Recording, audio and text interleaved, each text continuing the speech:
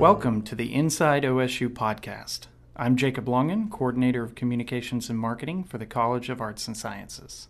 If you have ever attended an OSU sporting event or spent much time at all in this state, you'll probably recognize the lyric, "Oklahoma, where the wind comes sweeping down the plains." That familiar phrase is the opening line of the Oklahoma State song, and it comes from the musical Oklahoma.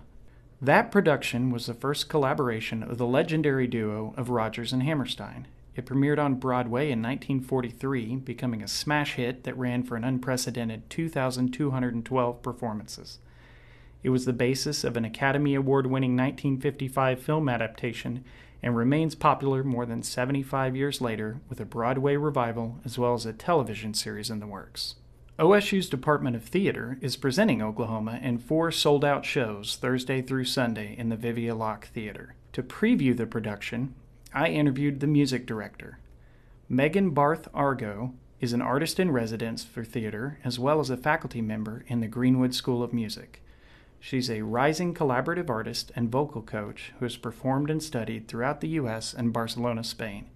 She has participated in numerous festivals including Brevard, Songfest, Baldwin Wallace Art Song Festival, and Atlantic Music Festival, where she was both a pianist and apprentice coach under Arlene Schrut. She holds Master of Music degrees in vocal coaching and piano performance, as well as a bachelor's degree in piano performance. Well, thank you for joining us today, Megan. Yeah, you're welcome. You have been here for 3 years now? Yes, this is my 3rd year. One difference besides artist in residence with the Department of Theater this year was that I was also hired on as faculty with the Greenwood School of Music. Because I do opera and musical theater as a vocal coach, pianist, and music director, they went ahead and hired me on to do the opera as well, which has been wonderful because I love both sides, and I think it's very important for students to have access to both sides as singers because the similarities and differences allow them to strengthen themselves as performers, as singers, and it's also allowed me to have a better grasp on the students' abilities, especially with this particular production of Oklahoma, because we have about 40 in the cast, ranging from very young students, and even a couple high school students, a couple children, to a couple faculty members. But we have a good amount of both music students and theater students, which I think has been wonderful to collaborate together. And you just mentioned Oklahoma. Mm-hmm. Now, I understand you are the musical director. Yes. And Ann Cooley is the director. Yes. What is the difference? So the difference between a musical director and a director is the fact that the music director focuses on all the music. So the very first week of production, I went ahead and met with each individual character and coached them on their own individual music. I did the duets, and then I also did the ensemble numbers. So coaching, meaning that I worked on breaths, on their style, making sure it's not too contemporary. It's more of that time of 1943. And also in terms of ensemble, making sure everything's well-balanced, harmonies are correct, cutoffs are correct, and just shaping and adding everything that I needed, and also adding in the drama, making sure that everything was sung for a reason and not just as a song. And as director, a director focuses more on the acting, on the blocking, on piecing all of that together as a whole. And Anne is unique in the fact that she is actually a choreographer as well. She's a Rockette for many years in New York before she started directing. And so she's choreographed some incredible numbers in Kansas City, and of course the Dream Ballet sequence, and various other little dance elements that will be throughout the show.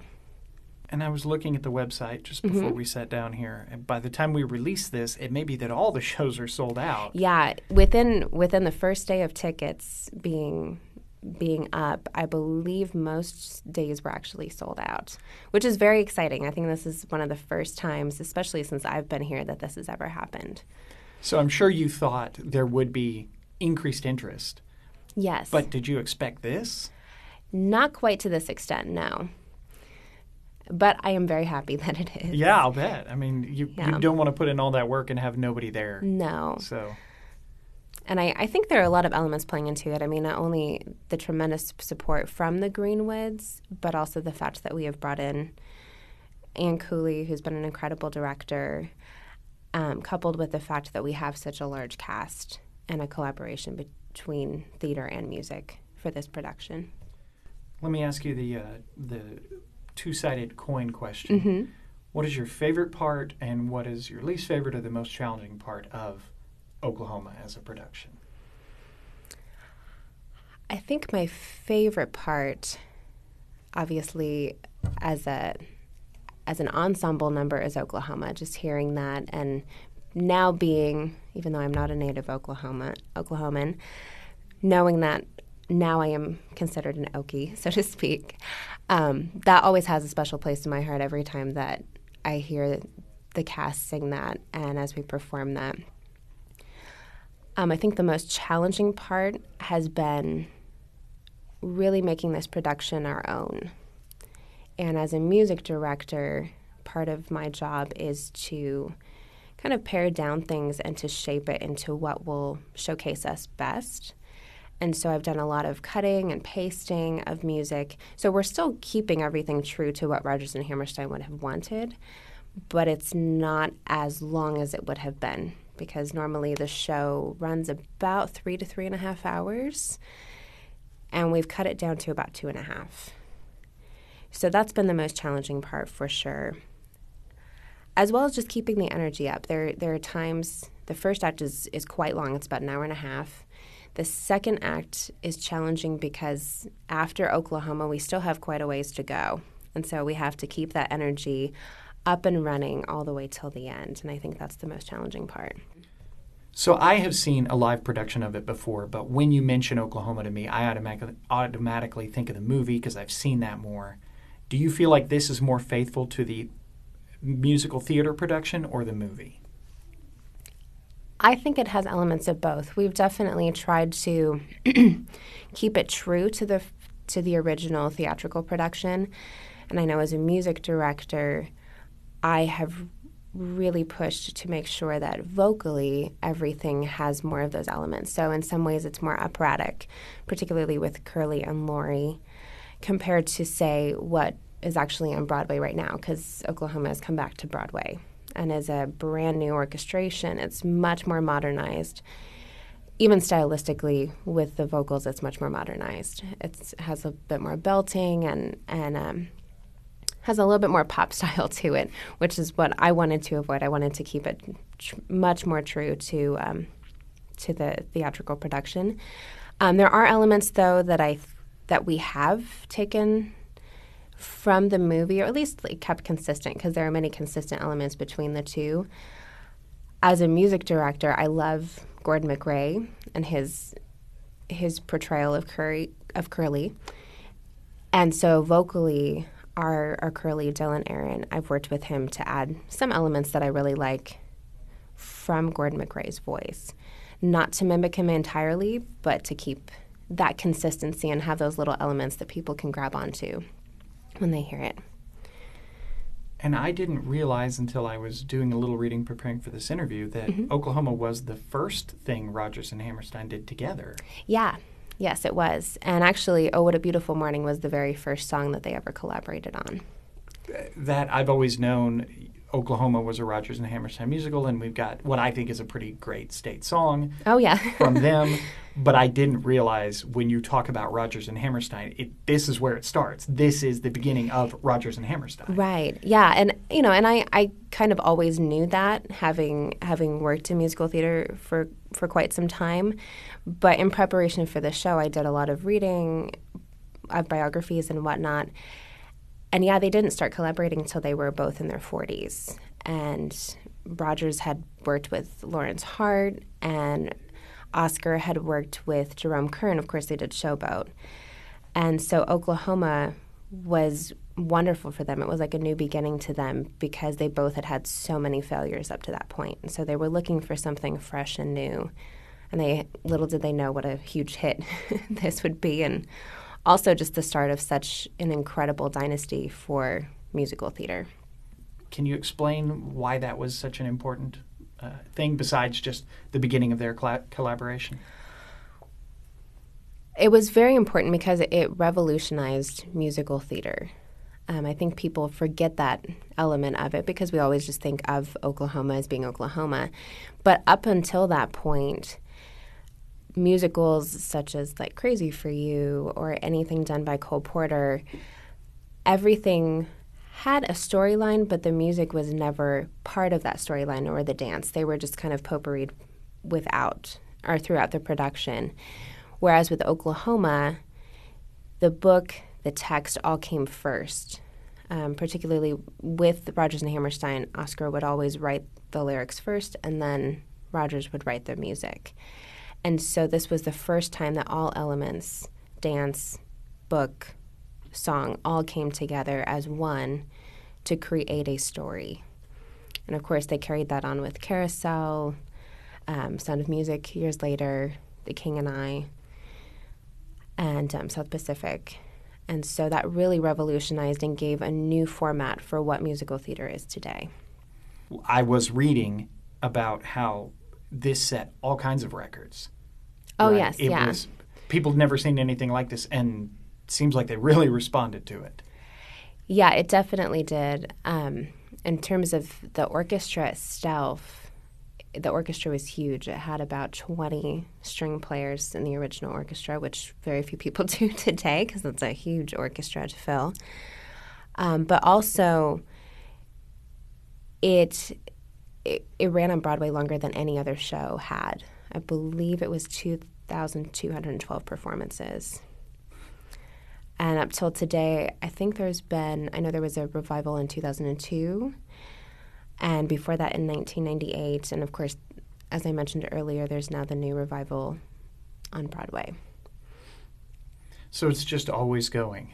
Yes, it's always going. And because of its significance, I think that's why it has such a great legacy. So OSU students, one of the benefits of coming to OSU and being a CAS student is interacting with these professionals who come in and teach them, even sometimes like for a day, maybe for an hour. But people like you're here as an artist in residence, Ann Cooley is a visiting artist, the New York Philharmonic, which will be have the opening performance at the McKnight Center, but some of their performers are doing master's classes. Gary Busey was here. What do you think the students gain out of interacting with people who've had so much professional success as visitors?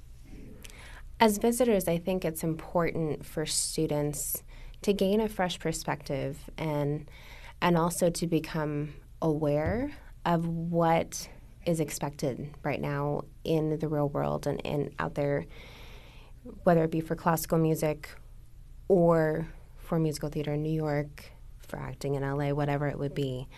I know for for the opera students, we had a guest artist, Weston Hurt, come and give a master class, and he spoke about just the process of becoming an opera singer and all the steps that you have to take, which again is a little different than, say, someone who wants to be in musical theater. But I know also for myself, when I was a student, having guest artists coming in and, whether I would perform in a master class or work with them personally, developing those relationships is invaluable. You don't know where it's going to lead. For instance, before I graduated from Oklahoma City University, that particular semester, Suzanne Menser, who's a very famous mezzo-soprano, she's sung for Pavarotti, she has been on the Metropolitan stage many times. She came and did a master class, and I performed in that master class with a good friend of mine, some music that was written by Libby Larson, who's a living composer.